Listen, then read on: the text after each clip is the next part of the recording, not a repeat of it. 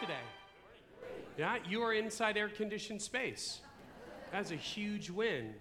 One of the things you'll see at our annual report tonight, in our annual report at our congregational meeting, is that was actually an upgrade that we did a few months ago, both in the kids building and in here, was replace old air conditioning units. Praise God. So we are grateful for that. Well, we just want to say we welcome you, especially if you're a guest here today at Trinity Church. So glad that you're here. And what you find ourselves in today, we're in week 4 of a series called Playlist. We are looking through different Psalms throughout the summer. And what we're doing is we're hoping for this goal. God, you've given us the Psalms. You've shown that that we are a singing people, a praying people. That's what the Psalms are. And you've given them to us so that we might find ourselves in them. So we might understand these are the things we can relate to, the kinds of things we've been looking at in this series. You have felt. You have walked in. You understand. So it's not as though we're trying to say, please try to relate to this. You already get it. So within that context, we're now saying, God, not just the situations that we have a connection to, God, we want to respond. We want to respond like your people did, and therefore the tagline, aligning our responses with the Psalms. We want to sing and pray the Psalms in the same heartbeat, in the same attitude that the psalmist had. So we're really glad that you're here today. If you have a Trinity this week, you have some notes like this in there if you want to get those out. If you have a Bible today, book Bible, electronic Bible, if you want to make your way to Psalm 130. Psalm 130 is where we're going to be today. I wanted to say as well, just appreciate very much, I know you are a praying people and you were looking at a fire that was above us. We are grateful that more structures weren't lost up in Forest Falls, and especially a strategic partnership that we have with Forest Home. The camp was well preserved, and we're just grateful for firefighters, grateful for rain that came yesterday. That was kind of a turning point in that whole fire. So very grateful for that, and we just love those guys up there. We have our fall reunion we'll be looking forward to in September. And I just love very much the connection with them. So grateful for you today. And as we dive in today, as we are thinking about this, I want to connect a thought. One thing I told you a couple weeks ago was that I had put together, when I was kind of on a journey, putting together some ideas in the Psalms, I just came up with a list called just category. I just made it my own categories of Psalms. It's obviously not academic. It's just some way to help you have boxes, as it were, to put Psalms in when you are going through something, rather than going through 150 Psalms trying to find where that looks like. Instead, you have categories or themes that you can look at. This is available at the Welcome Center, or it's also available online. If you just go to our playlist series website or page within our website, this is available to download. So just want to make that available to you. If it would be helpful, it's okay, obviously, if not. What we're going to do today, we have actually been made aware of a few different genres of Psalms. Just like how songs have different genres of music, so the Psalms have different genres related to feel, related to the attitude, related to the theme. We began in this series with the psalm that actually begins the whole book with such a keen connection to being rooted in God through His Word. Then we looked at a psalm of lament, what we do when we are at the stage of groaning because of sorrow, regret, confusion, or fear. Last week, Hilke did a great job walking us through a psalm of confession. We understood the context of David just at the bottom of the bottom and saying, God, I know you can forgive and you alone. And today we find ourselves looking at a couple of Psalms of Ascent, A-S-C-E-N-T. I'll describe that in just a moment, what those categories are. As we look today at these two in particular, what we're going to see, they have a common theme. And the common theme is where you put your hope. Remember, the Bible defines hope not as just optimistic thinking. Okay, like I hope it's not going to be hot today. Okay, well, you're wrong. That failed. But it's that idea. It's not just wishful thinking. It's a hope that says, God, I am confident of you. Not confident in circumstances, not confident in what my plan is, but I'm confident in you and your plan. And so that kind of confidence, that hope, we're going to see today, where is it we put our hope, and how do we continue to put our hope in God, because it's really not a one-time thing. We first come to Christ through faith, but then the things that we are trusting God for through the rest of our lives, we are consistently, actively placing our patient hope in God. And both of these Psalms work out of those themes. One, they use powerful images that I'm excited to look at with you today. One is the idea of watchmen keeping guard at night and desperately yearning for the sunrise, just like every parent of a newborn. I'm not sure for sunrise, just a nap would be a good win. But yearning for sleep, right? And just that sense of just, oh, God, let this end. The other image is that of actually a weaned child, meaning a child who's no longer in a state of fear between meals, but instead knows and trusts its mother that you'll provide for me. I can wait till what's next. So both of these images we're going to look at a little bit today. Here's our now what idea. It's in your notes on the screen. Put your hope. Notice the activeness of that word. It's an active choice. Put your hope in God while you trust him in your waiting. Place your faith, your hope in God while you trust him in your waiting. You're in Psalm chapter 130. This is what we read. Out of the depths I cry to you, Lord. Lord, hear my voice. Let your ears be attentive to my cry for mercy. If you, Lord, kept a record of sins, Lord, who could stand? But with you there is forgiveness, so that we can with reverence serve you. I wait for the Lord, my whole being waits, and in his word I put my hope. I wait for the Lord more than watchmen wait for the morning, more than watchmen wait for the morning. Israel, put your hope in the Lord, for with the Lord is unfailing love, and with him is full redemption. He himself will redeem Israel from all their sins. It's a short psalm, just 8 verses, but there is so much going on. Let's first talk about these songs of ascent. Look in your notes. The songs of ascent were a special group of psalms comprising Psalms 120 to 134. These have been in your Bible all along. And there's a chance at which you've read through. Often we don't just kind of read directly through the Psalms. Even like the reading plan that I'm using, we'll be reading a passage of Scripture, and every day it's dropping in a psalm. There's 150 of them. And what you might not have noticed is this group, these 15 psalms called Psalms of Ascent. We know the authorship of a few of them. 4 are ascribed to David, 1 to Solomon, and the other 10 are anonymous. But in this, here's what you have to understand, which is so powerful when we begin to understand what these psalms were used for. These Psalms of Ascent were basically it's a collective understanding that when we go to the temple, when we go to Jerusalem for the 3 mandated festivals, the pilgrimage festivals within the Jewish calendar, and that related to Passover, Pentecost, and Tabernacles. And what that meant is that if you were a follower of Yahweh, wherever you lived in Israel, 3 times a year you would come to Jerusalem.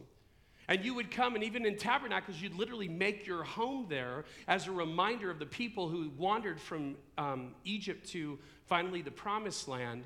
But as you were there, here's the idea, here's the power of this image. The steps on the way up to the temple, they're the southern steps. I've never been to Israel, but in my study this week, the southern steps are probably one of the only things we have left from the temple of when Jesus was on the planet. 2,000-year-old steps. And it's more than these 5 in front of me. It was a sequence of a huge just entrance into the temple, tons and tons of stairs. And as the people, the Psalms of Ascent would be, imagine your family. Imagine your extended family, maybe even your community from your village. You've all traveled together. And once you come to these stairs, you would begin to sing these songs. 15 songs you would make your way, and you would obviously do it at a relatively slow pace. But as you're doing it, look at the process. Look at, even as we read the psalm we just did a minute ago, 15 songs that are connecting my heart to the heart of God. Think of the intentionality of that. Think of the incredible purposefulness of that, of getting my heart ready to approach God. Powerful, powerful image. Now, some of us, while we think that's really a pretty cool thing, that God's people just kind of put that into the ritual, basically, of what they did, some of us would also say, yeah, but I wonder by the time you're 30, right? You've been doing this your whole life. I wonder by the time you're 30, you're just kind of like, ho-hum. You know, we're just kind of going through the motions, because the reason why you think that is because you and I do that through rituals. The last time you said the Pledge of Allegiance, you might have been very ho-hum and just kind of walked your way through it. Nationalistic connection versus that to God, totally different, but you get my point. We can just become very ho-hum about things. But here's the thing I want you to catch. This is, to me, the power of what they did and why they did it. Think of this idea instead so much of being just this ritual they went through. Think of the way that you actually connect to certain things also, certain times of the year through song. Whether it be Christmas carols, here at Trinity Church, our entire month of December is pretty much devoted to songs that keep reminding us that God came among us incarnationally to save us. Or maybe just a holiday, we celebrated this last week on the 4th of July. No matter where you were, if you were at a particular one of the fireworks shows, or if you were illegally blowing stuff up in your own backyard, you probably turned on music. I know for us, we took in the Ukaipa show this year at the high school, and we kind of went and parked on a ledge up above so we could see. And undoubtedly, Jackson was with us, and he's our family DJ.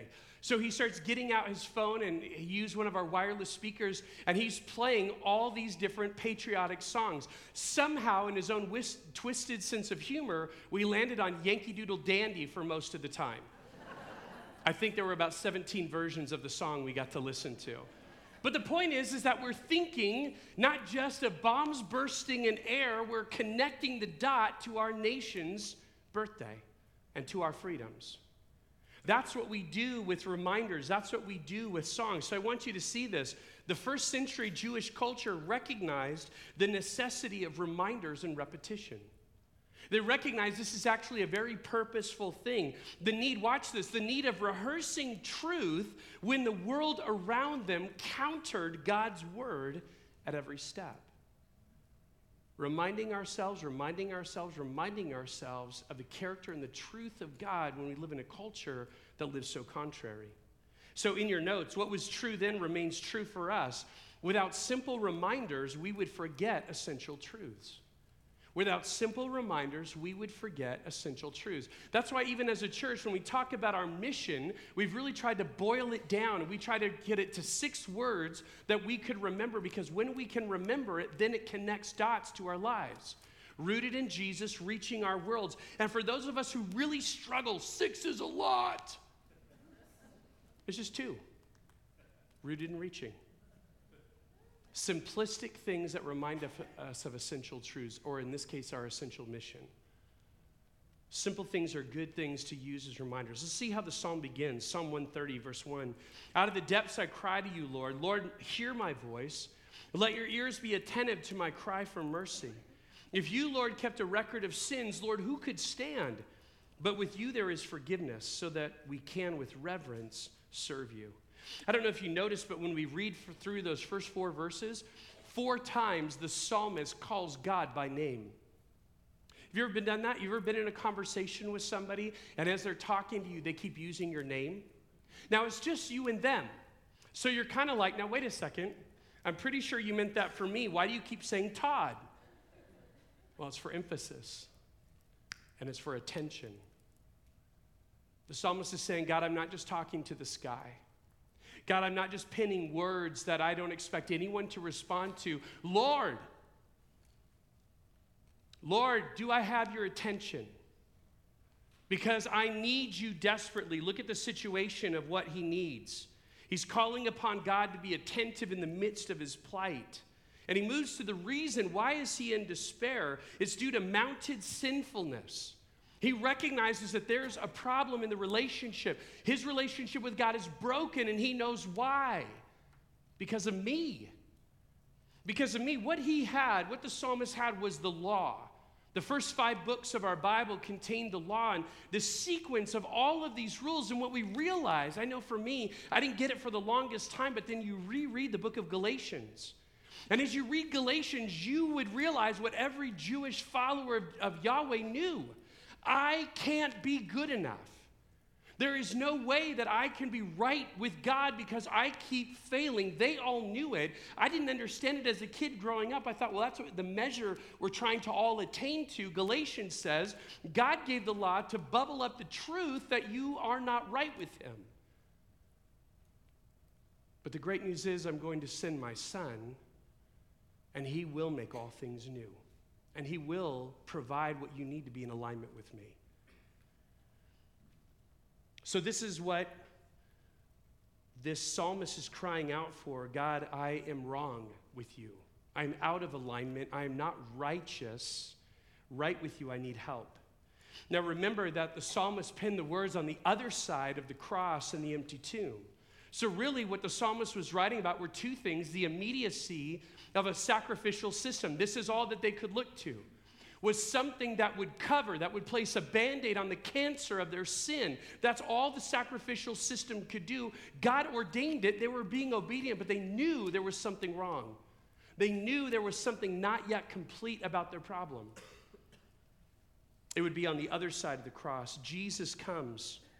And as Jesus comes and he says that he was the sacrificial, the spotless Lamb of God who what? Who takes away, not who it says who covers up, but who takes away the sin of the world, provides true forgiveness, true understanding that we can be right with God. And like we said earlier today, when we were receiving communion, it's not because of things we could do to earn it. It never was. But it's simply about a God who says, I love you. I will do what it takes to be right. Even though you're the one who violated me, I will do what it takes to be right with you. And what is your job? What is your response to that? Receiving it, responding to it. You can experience true, rich, profound forgiveness. Forgiveness from your sin because of what Jesus did on your behalf. And like Hilke said last week as we were walking through Psalm 51, not only in our confession to God of our sin, we can actually know what it is to be cleansed. We can know what it is to no longer live in condemnation. We can know what it is to then be transformed so that we might be a people who in turn would actually be able to serve a God who rightfully has wrath on our head. What a crazy idea to wrap our heads around. This phrase, even in the psalm we read, so that we, in reverence, can serve him. These next words are that powerful and profound image I told you about earlier, how the psalmist decidedly, he makes an intentional choice, watch this, to eagerly, desperately wait for God. Those words never go together. Eagerly, desperately do something about it. Eagerly, desperately throw my hands into the mix and try to fix it, but never eager, desperately wait. That's what we're going to see. The image is profound. Look what he says, verse 5. I wait for the Lord. I wait for the Lord. My whole being waits, and in his word I put my hope. I wait for the Lord more than watchmen wait for the morning, more than watchmen wait for the morning. Both of the images we're looking at today are repeated like that. And just like we said a few verses ago, Lord, Lord, Lord, Lord, do I have your attention? Repetition is used with purpose. The psalmist wants you to connect this dot. Here's the big problem. We hate to wait. We are the worst. And let me say this, without any apologies, without any nuances, we are the worst generation in all of time. I can say that without flinching because I know it's true. Nobody has ever sat there frustrated that my phone won't get to the spot where it needs to be on time. It's taking 3 seconds. It's fascinating that we live in an age where everything is so available so quickly, yet our frustrations never been more. We live our culture and we've become so much a part of it. Our culture can't even understand. Like if you were to see someone in your life that actually could wait patiently as a character trait? Not, I'm saying one time in the supermarket line, and not do the thing that I do, right? When I walk up, there's only 3 lanes that are open, and I'm considering who's going to get done first, who's got more in the cart, who looks like they're going to talk longer to that person, and I don't want to be in that line. I want to be in the expressway, and I'm wondering if that other clerk's going to come up from behind so I can get in line first. How much incredible emotional and mental energy is used trying not to wait? I wonder if that's the reason I'm just so tired. Trying to strategize so I don't have to wait so much. Wait so then I can just do more things. Fill up my calendar, have less margin than I had yesterday. Look at these realities. Look at how it plays out. What would someone do in your relational world if they saw someone who actually knew how to wait? Not just once in a while, but as a character trait, they were a person you would typify as patient. They don't have a box for that. They don't know anyone like that. You don't know anyone like that because we're always in a hurry. Here's some of the types of waiting that especially drives us nuts. Some of the types that we just really can't seem to cope well with. And by the way, I've been really interested in this subject. I was excited to teach today on these Psalms because waiting has really been on my mind for a long time. Probably over the last 5 years, I've been having this kind of going back and forth, like, God, if I ever wrote a book, that would be a great book to write, number one, because none of them exist. And number two, because there's such a need for us to understand how to wait well. I'm just waiting to have a chance to start. You knew, that was a softball. You knew I was going there. Let me tell you about some of the types of waiting that we really are frustrated by. Number one, the first type is forced waiting.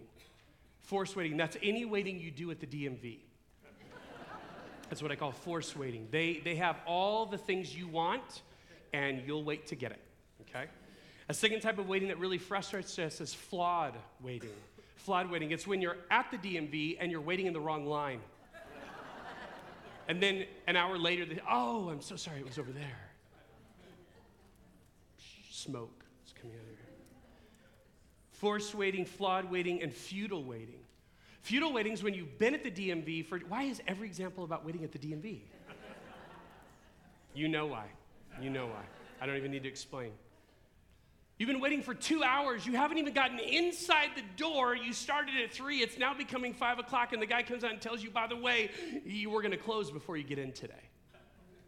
Forced waiting, flawed waiting, futile waiting drives us bananas. But let me throw this out to you. What do we do with the fact that 17 times in the very Bible you have in front of you, 17 times it says that we are to wait on the Lord? What are we supposed to do with that? Now, I'll give you this. Waiting on the Lord is different than waiting on the DMV. The Lord takes a lot longer. You know exactly what I'm talking about. His timing is very different than ours. So how are we? How are we as we are a people who says, God, everything you said is true. Everything you have in your word for us is not just good tips. It's meant to be, it's given with authority. We are to live by it. How am I to learn to wait well? And I want to give you 3 types of waiting that actually I think we can begin to embrace better. Maybe some of you are doing great at this. The rest of us, we have a long way to go. Here's the first type in your notes. It's purposeful waiting. Purposeful waiting. And that's you as an oxymoron. You only wait because you have to. There is no purpose of waiting. Well, let me tell you about a time it actually worked for me. I saw it vividly. With other church team that I worked with, we did a staff event. And at this event we went to, have you ever been to the K1 racing, the race carts, that are indoors and everything? Really fun. They go really fast. It's not like your typical go-kart thing. And so we did a round to get qualified, and then we were going to do a 16-lap race. There's like 12 cars, I'm real competitive, so I thought this would be really fun. And so right out of the gate, I think this happened, I saw the news this morning at NASCAR yesterday, a huge pile up towards the beginning of the race, and it took out half the group. Well, that's what happened in our race. We took off in this 16-lap race. One guy was ahead of the pile up, but everyone just kind of jammed up at the first turn, except for my friend George, and then I went in behind him. But everyone behind us was a mess, right? They're backing up, they're trying, I mean, in race terms, backing up is never a good idea, okay? So this guy, Jeff, is way out in front. Nobody's gonna catch Jeff, but then George and I are right behind each other. And as we're kind of going through the first lap, I'm thinking, I know these cars a little bit, and I know I'll never pass him on a straightaway because we have the same amount of power. But what I'm gonna have to do is wait, operative word, wait behind George and wait for him to make a mistake. So for the next 13 laps, that's what we did. Remember, it's a 16-lap race. We're on lap 14. And as we're on lap 14, and I've just been on his tail the whole time. There's never been an opening. There's never been an opportunity. I realized later that's a really tough way to drive when you're always looking over your shoulder. So as we're racing, he kind of takes one curve a little wide, and I knife in between him and the rail, and then I just take it, and I end up winning. Now, winning, I got second place, but I beat George, who's a total NASCAR fan. That had to be like his worst day ever, because he got beat by Todd. You know, I'm like, I don't care, you know? So we get there, and I was so stoked because I beat George, the race car guy, you know, it was great. And I realized later on that strategy was really the best strategy, but it involved highly the idea of waiting. There are people in your relational world that you care so much about. People you are praying for. They're on your list. You pray for them daily. People that you are talking to, inviting, connecting. You so badly want them to know the Jesus that you love. But at this point, they're not interested. You have a lot of answers for questions they're not asking. So what do? You purposefully wait. You purposefully wait, you pray, you love, you engage, and you wait until they are interested in wanting to know this Jesus you love so much. That's a very strategic, very thoughtful, I think very biblical way of waiting for what God might be doing in someone's life. Secondly, contented waiting. Contented waiting. This would be an example. It's like waiting to have an important conversation with my wife, Joanna. Let's say that in the morning, a topic that's really important to me, it might be semi-important, but it's really important to me, and she says, you know, Todd, we're running out the door. Can we talk about this when we both get home? And I can hear her say that, and I can say, you got it. We'll just put this on pause and get to it when we get back today. Now, because Joanna in her character is so trustworthy, and because I know that when she says something like that, she means it. She's not just going to punt it. She's not going to keep kicking it down the field. When we get home, we'll have the conversation all day long. During those 8 hours, I don't have to stew. I don't have to get frustrated. I don't have to form all of my opinions and my comments. I don't have to get mad because I know no. When we get home, she's going to say, now, Todd, that thing you want to talk about this morning, where'd we leave it off? I can wait contentedly because I know she's good for it. Look at the comment there. Are we leaning into God's trustworthiness, leaning into his faithfulness, believing that he's good for what he's promised? By the way, how do you know what God has promised unless you get in his word? I appreciated after first service, a gentleman came up to me and he said, you know, Todd, I loved what you shared, but I think you missed that a little bit. That needs, and he was so right. He was very kind. He wasn't critical, but he was really right. In your word, I put my hope. We're not blindly believing God for things because we have a book that's sitting right in front of you that is full of understanding his character, full of understanding his ways, full of understanding him in such a way that we know he's trustworthy, that we know we can believe in what he tells us. Thirdly, eager waiting. It's a kind of waiting for a surgery that you know is going to bring healing. You're not excited about that, but you're excited about the result. You're excited of what it's going to mean. You know the rehab is going to be tough, but you know that it's going to be worth it. That kind of waiting, that kind of eager anticipation. In your notes, this is the kind of waiting we demonstrate when we long for heaven. where we'll be reunited. We'll be united with Jesus and with his people forever. That's the kind of eager waiting that we do, knowing that God's good for it, knowing that what he's promised us is sure. And here's the point in your notes. When it comes to trusting God, wait well. When it comes to trusting God, wait well. See how the psalmist puts this, not in a perfunctory or peripheral way, but with his whole being. I mean, look at the way he's waiting. He talks about this idea that in God, in God's word, I put my hope. It's not just the idea of having positive thoughts or happy vibes of how he lives. He knows, God, your word is sure. It's an anchor. I can connect to it. And upon those things, that's what I'm going to hold on to. I want you to see the depth of the psalmist's waiting and desperation, anticipation. It captivates all of who he is, his senses, his thoughts, his feelings. All of it is connected. I want you to think of the last time that you were desperately waiting for something. I mean, get into these shoes for a minute. Your watchman's shift might have started about 10 o'clock at night and go till 6 in the morning. 8 hours of waiting. Now, it's not 8 hours while you're doing other stuff. The watchmen that protected the city would sit at perspicuous places where they could look out and make sure no army of attack was coming near the city. If there were, they could sound the alarm, but if they're asleep in their bed like everybody else, they get attacked without warning. So the watchman's role was completely essential to their safety as a people. But in doing so, just imagine, you start that shift. I know me. I know I could start that shift at 10 o'clock. I go, okay. Caffeinated up, ready to go, ready to kind of wait through the night. You know, got my other buddy over there who's just like, I can't talk to him, but I know we're far enough we could signal each other. That's about the best. And I'm not supposed to go anywhere. I'm supposed to have my trajectory. And I just know at about 10:15, I'm already getting tired. Like, oh, this is going to be a horrible night. Because I have to wait. And I have to be alert. More than watchmen wait for the morning, God, does my soul long after you?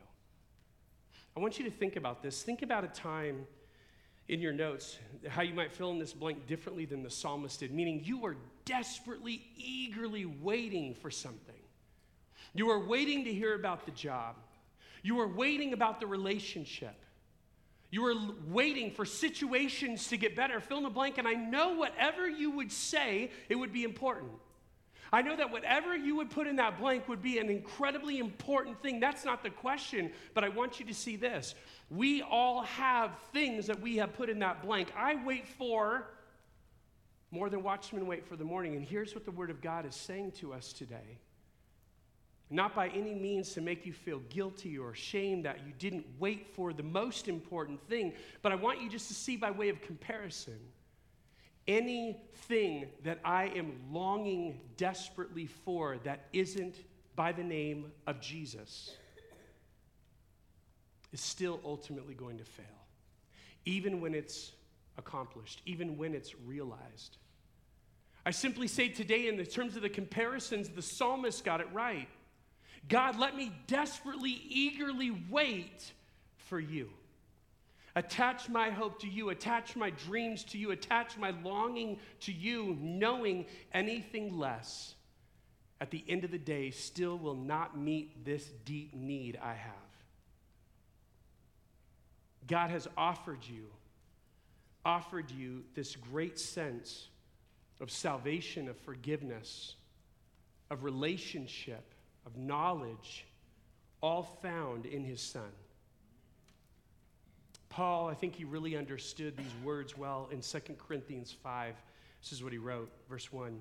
For we know that if the earthly tent we live in is destroyed, we have a building from God, an eternal house in heaven, not built by human hands. So he's talking about this hope of heaven, but look at his next words. Meanwhile, we groan.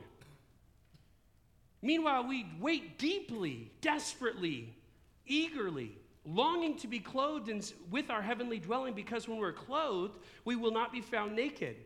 For while we are in this tent, we groan and are burdened, because we do not wish to be unclothed, but to be clothed instead with our heavenly dwelling. Watch this, so that what is mortal maybe clothed, maybe swallowed up by life.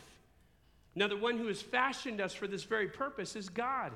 God's built us for this, who has given the Spirit as a deposit, guaranteeing you can take it to the bank what is to come. Therefore, we are always confident, and we know that as long as we are at home in the body, we're away from the Lord. For we live by faith, not by sight. We are confident, I say, would prefer to be away from the body and at home with the Lord, so we make it our goal to please him, whether we are home in the body or away from it. Look how the psalm concludes, chapter 130, verse 7 and 8. Israel, put your hope in the Lord. For with the Lord is unfailing love, and with him is full redemption. He himself will redeem Israel from all their sins.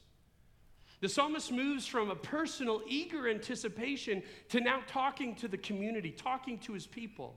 And he urges them in the same way that he's desperately longing for God. He's telling his people, put your hope in him. Trust in who this God is and put our well-being in his lap.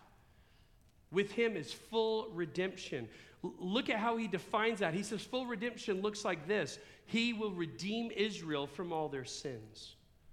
I love this in your notes. The Hebrew word for the word redeem in verse 8 is simply translated to deliver by any means.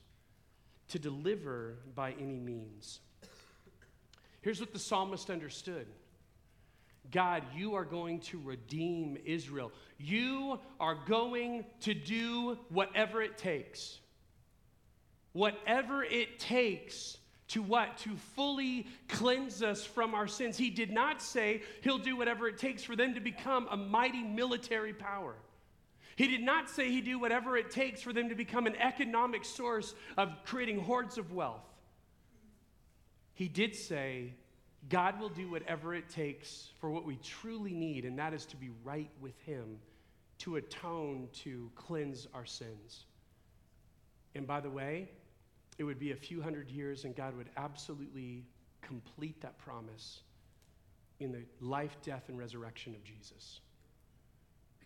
We read this psalm from the other side, and we know God is absolutely good for it. Look how the author of Hebrews had this psalm in mind when he wrote about this from Hebrews 9.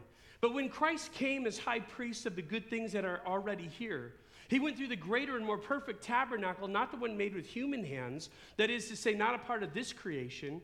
He did not enter by means of the blood of goats and calves, but he entered the most holy place once for all by his own blood. Watch this. Thus obtaining eternal redemption. Same word. The blood of goats and bulls and the ashes of a heifer sprinkled on those who are ceremonially unclean, sanctify them, cleanse them, so that what? They're outwardly clean. How much more than you want to see, every time you see the Apostle Paul use that phrase, get excited. Good things are coming. How much more then will the blood of Christ, who through the eternal Spirit offered himself unblemished to God, how much more will he cleanse our consciences from acts that lead to death, taking away our sin? Why? So that we might serve the living God. That same phrase is used, or something similar to it, in Psalm 130. I want to close this way today. I'm going to be so brief in Psalm 131, but I want you to see something powerful, that contented waiting I mentioned a minute ago. This is written by King David. Look what it says. My heart is not proud, Lord. My eyes are not haughty. I do not concern myself with great matters or things too wonderful for me, but I have calmed and quieted myself. I'm like a weaned child with its mother. Like a weaned child, I am content. There you see that double again. Israel, put your hope in the Lord both now and forevermore.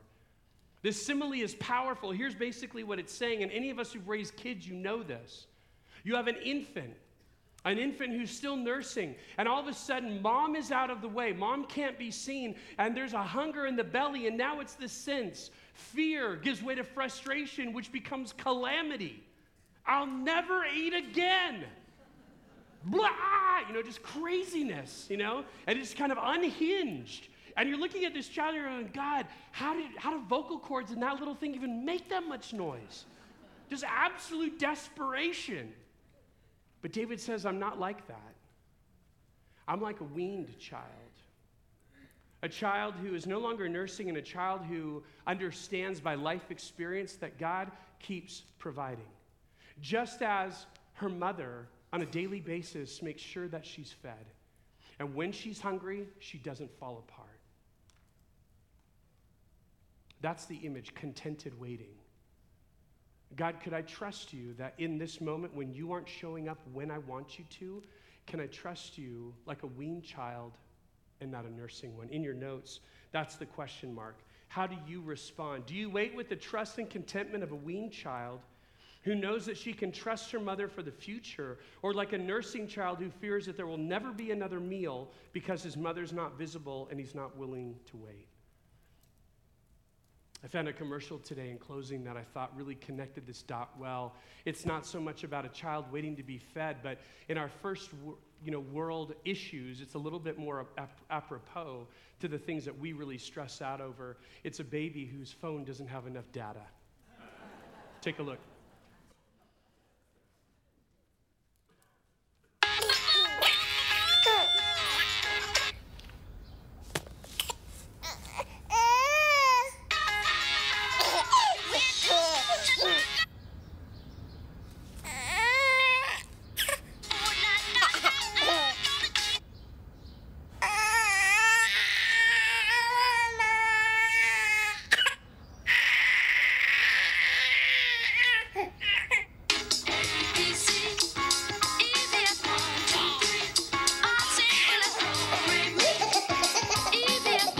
Best network for smartphones for uninterrupted giggles.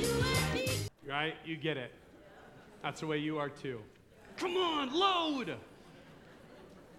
So, simple question. We said earlier today, the people in your relational world, they don't really have a category in their life for people who live in patience.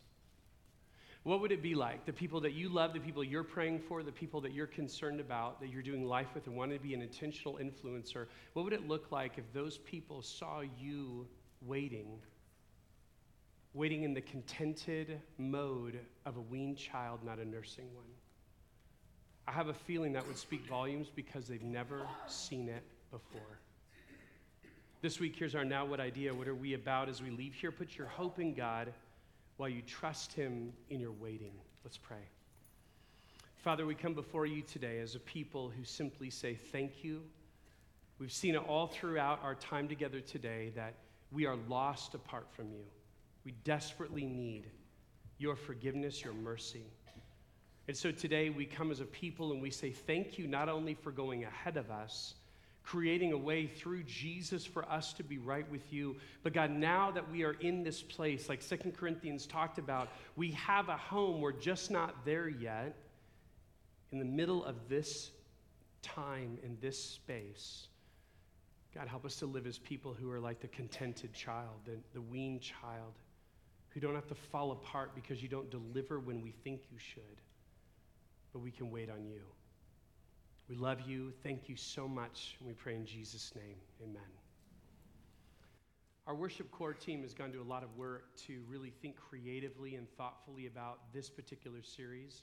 And one of those was just being very thoughtful about some words that you will recognize as you listen to the melodies. Our friend Natasha is here to play It Is Well With My Soul.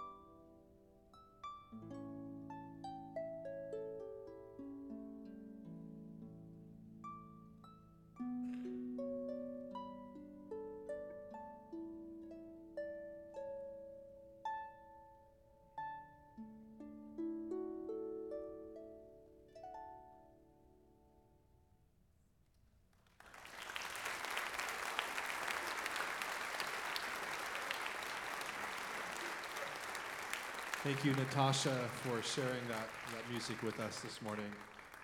Guys, we're gonna sing a few more songs to close our service, and on this first song, we're gonna receive the offering. So if the ushers would like to make their way forward, if you're a guest with us this morning, please don't feel any obligation to give and just be our guest. And let's sing a song that just is a prayer to God that's saying no matter what we're going through, that we're gonna look to you, keep our eyes on you.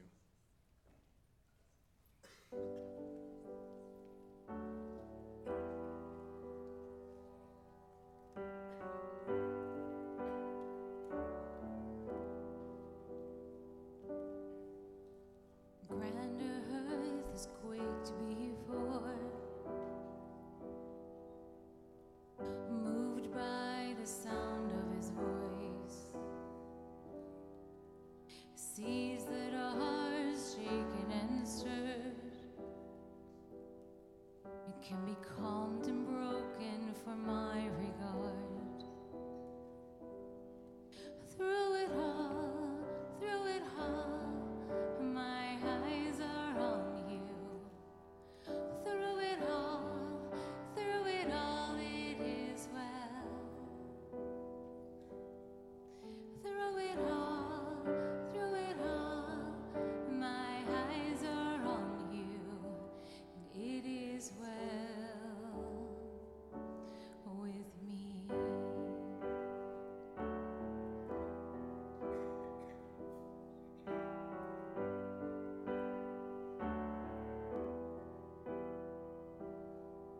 Far be it from me to not believe,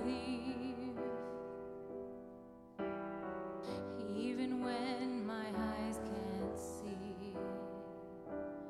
And this mountain that's in front of me will be thrown into the midst of the sea. Through it all, my eyes are on you. Through it all, it is well. Through it all, my eyes are on you, and it is well. It is well. So let go my soul and trust in him. The waves and wind still know his name. So let go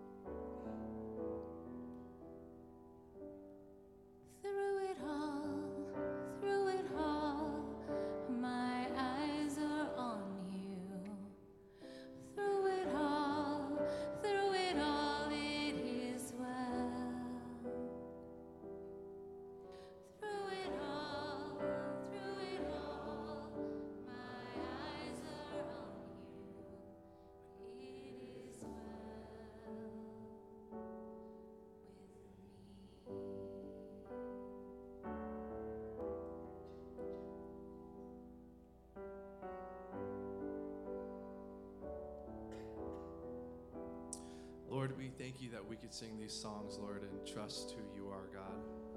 Thank you that we could sing these songs and lift up these words to you, knowing, Lord, that you've come through so often in our lives and that we can continue to trust you to come through again, Lord. Lord, may we not put our trust in anything else besides you, Lord. Lord, no matter what we're going through, may we be able to look to you and say, it is well with my soul, because we know we are saved and we are loved. And you work all things for the good of those who love you and are called according to your purpose, God. So may we trust in that and may we walk in that, Lord. In Jesus' name, amen. Amen. Well, guys, thank you so much for joining us today. It's been a pleasure worshiping with you. And I want to remind you before you leave, if you'd like prayer up front, we will have people who would love to pray with you. But go and have a blessed Sunday.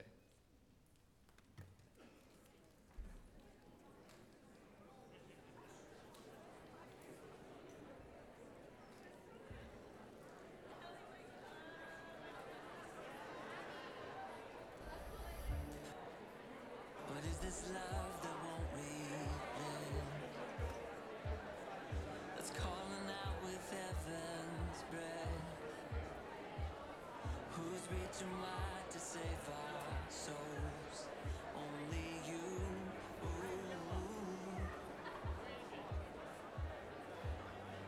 What is this grace that makes no sense?